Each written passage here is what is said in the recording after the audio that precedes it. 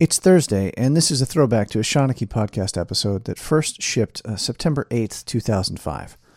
I have precious little explanation for this bit of madness other than to say I was a writer who had set an absurd deadline for himself and was trying to uphold the highest production standard I knew how. The genesis of this episode was a conversation in an odd moment between panels at DragonCon. As you'll hear from the result, it was a very odd moment indeed. Something about a rock, paper, scissors world championship, which it turns out is a real thing. Anyway, I was stuck for content, and I glommed onto this idea and ran with it. I really enjoyed my half-good Howard Cosell impersonation, who, for my money, had one of the most fun and distinctive voices in the history of professional broadcasting.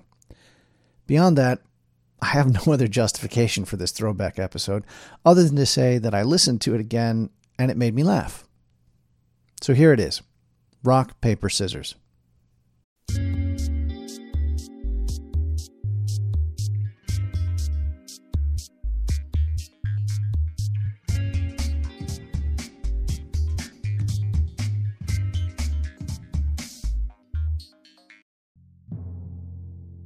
Rock, paper, scissors.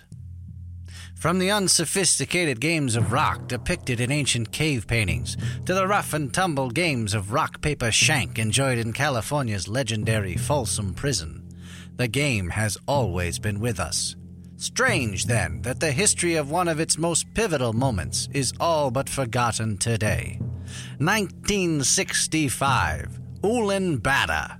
There are few moments in the annals of human competition that have given a face to geopolitical struggle like that fateful day in 1965. That day which is credited with putting Ulaanbaatar on the map.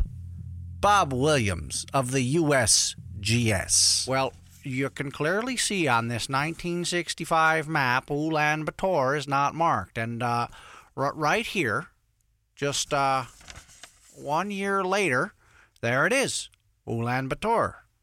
At first I thought it was just those hippies pulling one of those crazy pranks. Ulaanbaatar's crazy, kind of. But oh no, it's real enough.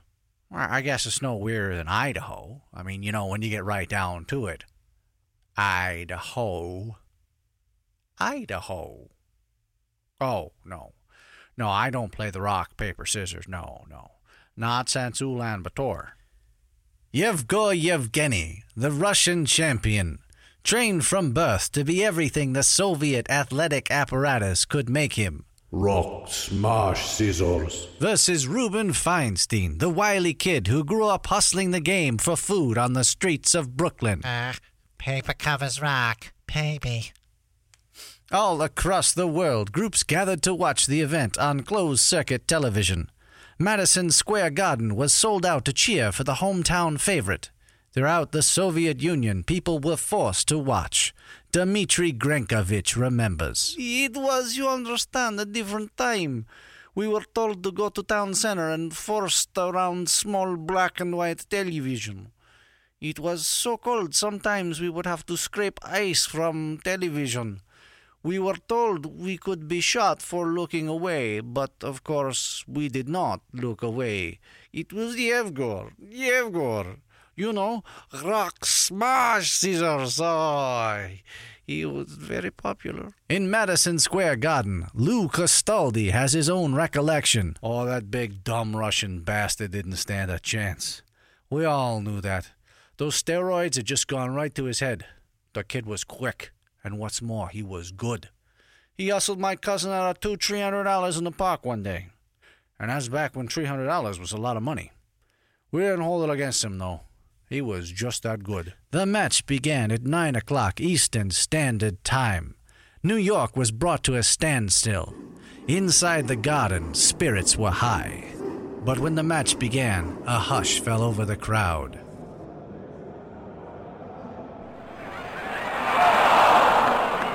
A tie. In a bold move, Ruben had matched the Russian rock for rock. Another tie, this time paper. Oh, this kid had some stones on him. Going right to rock from the start, saying to the Russian,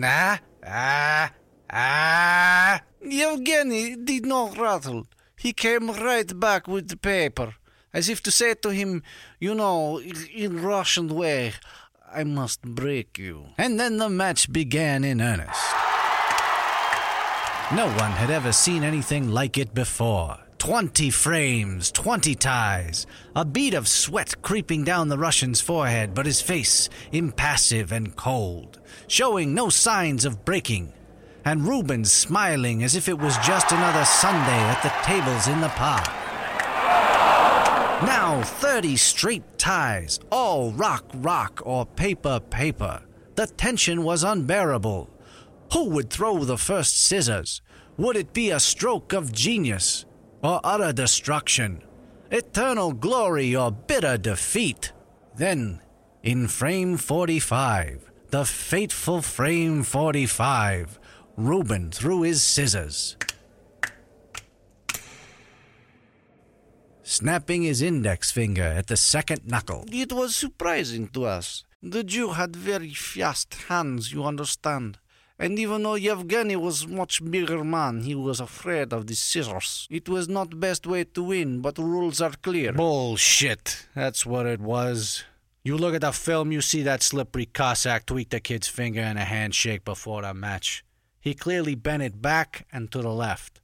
The Russian's left, not Rubens. And the rules clearly state in the event of injury, it's a draw. Russian didn't beat nobody. It's bullshit. Anybody who says different, you come see Lou Castaldi at 555 Brockton Avenue. The Russians paraded out in victory, not even bothering to wait for a ruling.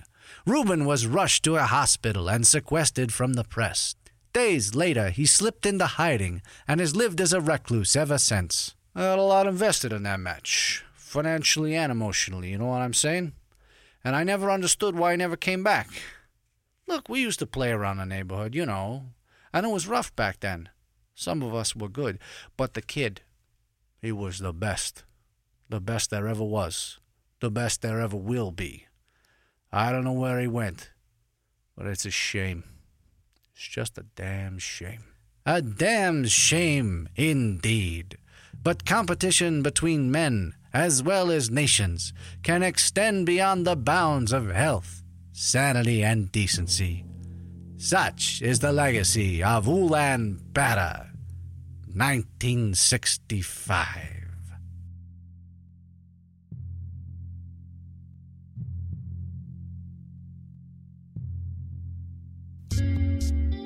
If you enjoyed this glorious Shawnee episode from yesteryear, all of them are still available at theshawnee.com. That's TheSeanACHAI.com. Or, if that's too hard to spell and you have become a paying subscriber to my Substack, there's a handy link to download all 1.05 gigabytes of Shawnee episodes in one fell swoop.